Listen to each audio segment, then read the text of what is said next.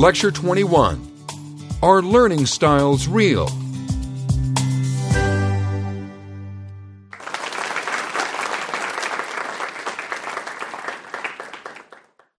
As we discussed last lecture, intelligence has been viewed as a capacity for learning, but increasingly looks like it might reflect people's learning history rather than necessarily their ability to learn in the future.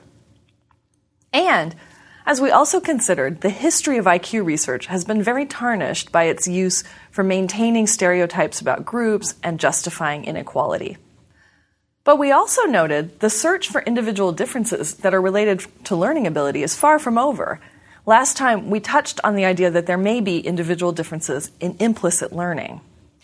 Such differences, though, remain totally consistent with the idea that some people are simply better than others at learning in general, an idea which many people find distasteful or troubling. It's certainly not egalitarian.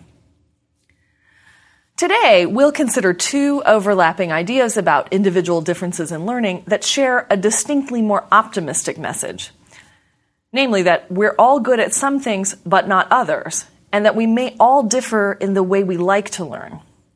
And these ideas are, respectively, the notion of multiple intelligences and the notion of learning styles. Now, the idea of multiple intelligences was initially proposed by Howard Gardner several decades ago. From Gardner's view, an intelligence was a biopsychological information processing capacity. And the nature of an intelligence depended in part on the type of information that it was being used to process. So, in contrast to the kinds of abilities measured by IQ tests, Gardner argued that people actually demonstrate intelligence in what he called a domain-specific way. And because of this, if we focus too heavily on intelligence tests and IQ, we ignore many other ways in which people could demonstrate high levels of intelligence. Now, initially, Gardner proposed 7 kinds of intelligence. Logical mathematical intelligence, which is one of the kinds of intelligence assessed by IQ tests, was one. Now, this is the kind of intelligence that contributes to reasoning, mathematical computation, and other kinds of math and logic tasks. Now, a second kind of intelligence Gardner proposed was spatial intelligence. This is a different kind of intelligence, and it's also partially captured by IQ tests, and it has to do with people's understandings of space. A third kind of intelligence is verbal intelligence, and this is the kind of intelligence that lets people play with words, make elegant and persuasive arguments, understand and make inferences from what they read, and even make a really good pun now and then. And this is a kind of intelligence that's also measured on IQ tests. Now, as an aside, some research suggests that this type of intelligence is the most evident to others, actually, and that verbal intelligence is one of the ways we come to decide that someone in our everyday lives is more or less intelligent. Now, in addition to those 3, though, Gardner also proposed that there were interpersonal intelligences. These are the abilities to navigate relationships and social interactions with skill. And some people might actually call this political acumen. And there's also musical intelligence, which involves great abilities with melody and rhythm. And there's kinesthetic intelligence. This involves capacities for movement. Michael Jordan is a shining example of this kind of intelligence. And finally, Gardner proposed that there's a kind of intrapersonal intelligence about the within the person. And this is the ability to be aware of your own feelings, motivations, and thoughts, and to be accurate in perceiving those feelings and motivations and thoughts. Now, more recently, Gardner has proposed that there might be additional kinds of intelligence having to do with spirituality and having to do with intelligence about nature and natural systems. But he cautions us that currently there's relatively little evidence to demonstrate that these new types of intelligence exist. And that brings me to the issue of what would we need to demonstrate that there is a kind of intelligence. One thing we need evidence that these different kinds of intelligence, these 7 kinds that Gardner proposed, as well as any others, are actually separate from one another, that they're distinct abilities. Now, recall that last lecture we talked about this idea of a correlation. That's a number that indexes how closely related 2 different variables are to one another. Now, remember Correlations can range anywhere between -1 and +1, and a correlation of 0 means there's no relationship between two variables, and a correlation of -1 or +1 means the two variables are perfectly related. If I know the value of one variable, I can tell you the value of the other. And positive correlations mean variables follow a pattern where more of one variable goes with more of another. We talked about more IQ being related to, say, more education. And negative correlations go in that other direction. The fewer stressful events in a person's childhood, the more life satisfaction the person experiences as an adult. Now, of course, in the real world of real data, we don't see correlations around 1 very often. We usually get numbers in between. And you may recall that correlations around 0.3 suggest that two variables are meaningfully related, but they're still distinct. And correlations around 0.8 and up, 0.7 and up, suggest two variables are more or less capturing the same thing. Now, to collect this kind of evidence about distinct forms of intelligence, we face some problems. For many of Gardner's proposed intelligences, there aren't any easily administered tests. Now, for standard IQ tests, of course, we have those three. We can look at logical and mathematical intelligence, spatial intelligence, and verbal intelligence, and we can measure all three of those. And it turns out, in many cases where it's been possible to do so, the relationships among spatial intelligence and verbal intelligence, for example, they fall in a gray zone. They certainly are not 0. They're actually quite a bit larger than 0.3, which would suggest separate but related abilities. But they're not so large that you can definitely say these are one thing. That is, they fall a bit short of that 0.8 mark. In the rare cases where people have done more intensive assessments of abilities, like observing actual job performance, those measurements also turn out to be highly correlated with IQ tests. So, given what you know about confirmation biases, what this means is everyone can draw his or her own conclusion about those abilities. So, researchers in favor of the idea of one intelligence view this evidence as indicating that Gardner's wrong. All intelligences are related. And in fact, one quote is, "There are no multiple intelligences, but rather, it is argued, multiple applications of the same multifaceted intelligence." And not surprisingly, Gardner and his supporters view the evidence in precisely the opposite way. And this, after our lecture on learning as theory testing, should surprise none of us. It's confirmation bias in action. Well, let's suppose we throw Gardner a bone and we say, okay, let's treat these as distinct performances on tests that are related to distinct forms of intelligence. Let's assume they're not just multiple indicators of one underlying intelligence. So if we do that, there are two additional issues we have to resolve. Because for our purposes, we're not really interested in multiple intelligences per se. Rather, we're interested in whether different intelligences are related to differences in how different people learn. Now, at first, an obvious question is whether the intelligences relate meaningfully to learning. Are people better at learning in areas where they have higher intelligence? Possibly. Let's look at just one focused piece of evidence in this regard. In math and science, we often encounter material that's presented visually. So if we have higher spatial abilities or spatial intelligence, are we better able to learn from visualizations? Now remember, spatial intelligence includes things like navigation and wayfinding and constructing cognitive maps. It also includes some other visual abilities, like being able to mentally rotate an object we're looking at. Well, Tim Hoeffler pooled a large number of studies to look at this question. And in general, across the studies that he looked at, higher spatial intelligence, measured on standard IQ-type tests, is associated with better learning from visualizations. So, if I take someone who scored high on a spatial IQ test, and I then give them some pictures, they learn more from those pictures or figures than someone whose score on the spatial IQ test was lower. But it matters what types of visual images you're trying to learn from. Hoeffler also found, by comparing across different studies, that the effect was most evident when the visual images were static, because that means learners had to use their own mind to rotate the diagram, or they had to imagine how a process unfolded from the starting point that the diagram or figure depicted. When the images were made dynamic, people with lower visual ability were able to benefit from visualization also. And we'll revisit this finding later in this lecture because it's pertinent to the topic of learning styles. So at least for spatial intelligence, it looks like learning from visualization is easier for those with higher spatial ability. But does this mean there are different intelligences? Or does it really mean that people who are more experienced in visualization, as indicated by higher performance on a visual ability test, do better at learning from visualization? This is a second issue, and it's a trickier one in a way. As with standard IQ, is it possible that these intelligences reflect not some kind of pure ability in, say, spatial mental rotation, but instead they reflect an established expertise? In other words, if you have high verbal IQ, say, is it because you have a special aptitude or talent for learning verbal material? Or is it because you started reading early? That's something many kids can do, given the right context.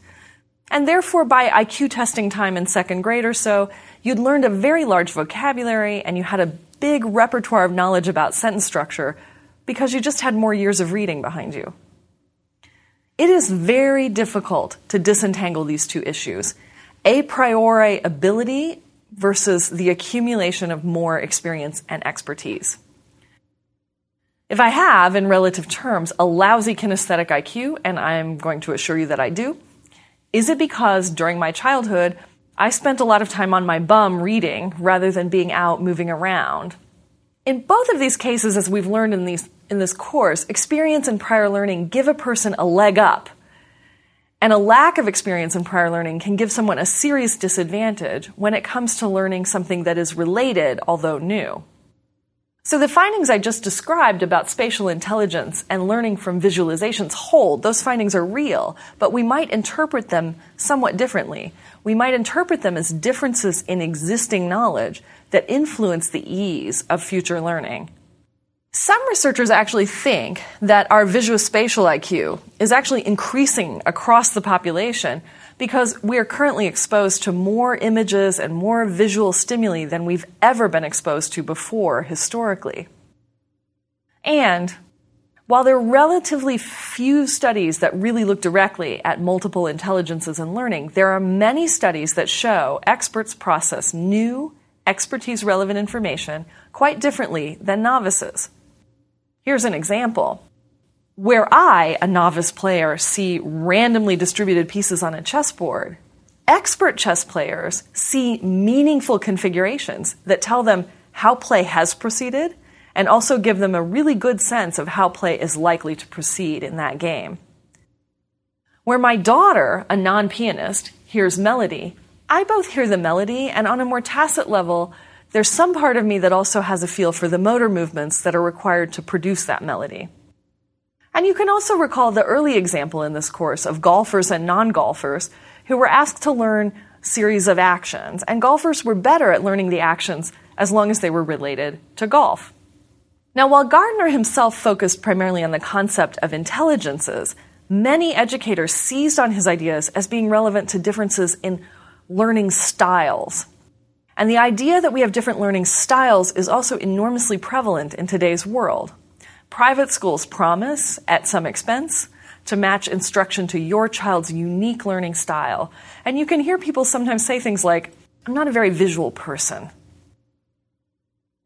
Learning styles are distinct from the idea of multiple intelligences because they're presumed to reflect differences in the way people learn rather than in their abilities per se. Now, one prominent example of learning styles is the VAK category system. And in this system, people are either visual, V, auditory, A, or kinesthetic, K learners. There are other ideas out there. In fact, there are actually so many ideas out there, I could spend several years teaching you the details of all the available models. As of 2004, many years ago, there were 170 different models or measures of learning styles. So are learning styles real, and are they meaningful for thinking about the learning process? These are two different questions, and we're going to look at them in sequence. Are learning styles real? Yes. First, there are reliable, measurable differences in people's preferences about how they learn. These can be measured, and they can be described with most of those 170 different systems, although every system has its own idiosyncratic way of describing differences. To give you a concrete example, maybe you like listening to lectures as a way of learning. Or you might be a person who prefers to read about an issue you're interested in. And you might not really like to talk directly to an expert, and your friends may feel just the opposite. Some people think better when they're moving, running or walking, and others need to be very still. Many of you may need to touch something or build something to see how it works, and others might prefer to read about it and look at diagrams rather than get their hands dirty. So these preferences exist, and they're stable over time. That is, you don't change your mind about being an auditory learner over a period of a few months, although over decades, people's preferences can move around a little bit. And left to your own devices, these preferences will tell you something about how you might choose to learn when you are making all the choices. But does this mean learning styles or learning preferences matter for actual learning? Now, to think this through a bit, let's first step back and consider something about what we know of learning so far. We know that elaborative encoding is a very useful and helpful aid in learning. We know that most things we learn involve integrating across many areas of the brain. The brain actually works not in separated chunks, but in the interconnections across perception, sensation, memory, and association, motor skills, and planning and decision-making areas. Moreover, we know that prior knowledge and expertise matter enormously in learning. And all of that knowledge suggests that if we adapt material to, say, a preference for visual stimuli by keeping auditory information out of the picture, it doesn't make sense. It's not likely to help people learn better. It would result in less elaborative encoding because you've reduced one arena for the development of connections, an arena where there could be prior knowledge and experience that would facilitate learning. Going a bit further, we also know from the lecture on judgments of learning and choices about learning strategies that what people choose to do, their preferences for strategies in that particular case, doesn't always map onto what they ought to do to maximize learning. So the fact that I might choose a certain mode for learning when I have the freedom to do so doesn't always mean that that choice is what will serve me best. And this is the core issue. Do these preferences for different ways of learning have meaning in the sense that adapting teaching and learning contexts to the preferences of the individual results in better learning? And by that we might mean faster learning, or we might mean learning that's better retained. And the answer to this question is, so far, no. The learning styles hypothesis has three components, and often we lump them together when we're thinking quickly, but it's important to elaborate them when we look for evidence in favor of learning styles. The first component of the hypothesis is this: people will learn better with one approach than with another. And the second component is the approach that is best will differ for different people, because otherwise we're not talking about styles and individual differences, but about metacognition and learning strategies that work really well for everyone, like repeated testing. And the third, last, and most important component of the hypothesis is the idea that people will learn best when they are taught in a way that matches their learning style. Now, to fully test this hypothesis, researchers need to conduct studies where learning styles get identified, and within each group of people that shares a particular learning style, people are randomly assigned to either get instruction that matches their preferred style or to get instruction that doesn't match their preferred style. And then everyone gets evaluated for how much they've learned or how quickly they've learned after instruction using the same test. Now, the learning styles hypothesis would get supported if the results were something like the following.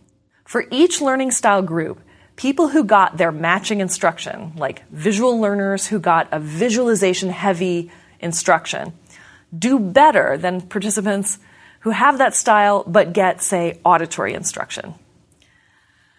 Now, a comprehensive review of this literature by several prominent psychologists found a very tiny number of studies that actually tested the learning styles hypothesis in this way. One of their favorite studies looked at learning of computer-presented information about electronics and visual or verbal learning styles assessed in a number of different ways. Now, across 3 experiments, people were assigned to receive a help screen that was either verbal or visual in nature. And for some people, the help screen matched their preferences, but for other people, the help screen was at odds with their preferences, so a visual learner got a verbal help screen. Now, across all three of the studies, and many different ways of classifying people as visual or verbal learners, the researchers found no evidence at all that people should receive information matched to their learning style in order to optimize learning. Another example study assessed people's preferences for visual or verbal learning using a questionnaire. And people were then randomly assigned to be presented with a list of concepts visually in the form of line drawings, or verbally as a spoken list, or both visually and verbally. You saw the pictures and you heard the list spoken out loud. And then recall was used to assess the extent to which participants had learned the lists. And in this case, visual presentation, with or without verbal stimuli, yielded superior learning, regardless of what participants preferred in terms of learning styles. Only one study of all the studies that the researchers looked at actually supported the idea of learning styles, and that particular study had some odd features. Somewhat unusual methods were used to assess learning outcomes, and the authors of this particular article felt like those features of the study made it somewhat suspect. It wasn't ideal evidence. So is the take-home message that everyone benefits from certain ways of learning and we should drop our search for individual differences that might require different approaches to learning? To some extent, yes. Given what we've covered thus far, multimodal presentation works better for most people, regardless of whether they are right or left-brained or VA or K. And visual presentations can be very strong for learning in general. We are very visual creatures. But our expertise or our prior learning about how to use visualizations is also going to matter in this regard. Let's focus on one area where there's good reason to keep investigating possibilities and to do so actively. Recall in the Bible, the book of Matthew, the phrase, "To them that hath, more shall be given." We learn over and over and over again that there is a kind of Matthew effect in learning. To those that have more prior knowledge, more knowledge is acquired and with greater ease. Now, one good way to think about this phenomenon is that this is the core of specialization in a complex society. That is, I don't need to be kinesthetically gifted because most of what I do does not involve motor skill. I'm no surgeon, and my family can put up with my less than perfect skills at harvesting vegetables from our summer garden. So it's really okay. People differ in their experiences and their expertise, and they differ in their subsequent learning. Now, this is the idea of playing to one's strengths, and that is a very appealing idea. But often, the goal of an educator is to improve areas of weakness. You don't pay an expensive tennis coach to improve your perfect forehand. Rather, you pay him or her to help you shape a more effective serve out of your presently weak one. And therein lies a very different way of thinking about the findings we've reviewed today. The same psychologists who reviewed learning styles work and suggested there wasn't much to rely on there had the following take on this issue. We know there are enormous implications for learning of differences in prior knowledge. Instead of looking at multiple intelligences or learning styles as the place to fix the way we educate people, researchers interested in enhancing learning might spend more time and effort on other things. Specifically, they could focus on how we can assess individual differences in prior knowledge and how we can make use of that information to tailor education to what people do know and to where they need to learn more. Now, experienced teachers face this problem every single day in their classrooms and at every level, and many do a fabulous job of navigating what their students already know and getting those students to where they need to be for the next level. I routinely have students who know scientific methodology inside and out, sitting side by side with students who don't have a clue what would make for an experiment versus some other kind of study. My charge is to help the ones who know a lot already think about the tougher material and grow, while also ensuring that the complete newcomers leave my course understanding the basics. Now, research in this area is in many ways not integrated into a single understanding, but we know enough to already outline some important possibilities just from previous lectures in this class, and those possibilities are supported by some findings in the available research literature. First, we discussed how more advanced and knowledgeable people may be better able to benefit from discovery-based learning as compared with truly novice learners. And that's consistent with the findings that discovery-based learning, in its moderate forms, actually works better in adulthood than earlier in the lifespan. It's also consistent with other research findings. For example, that more advanced learners, people who come in with more prior knowledge, they benefit from having less structure.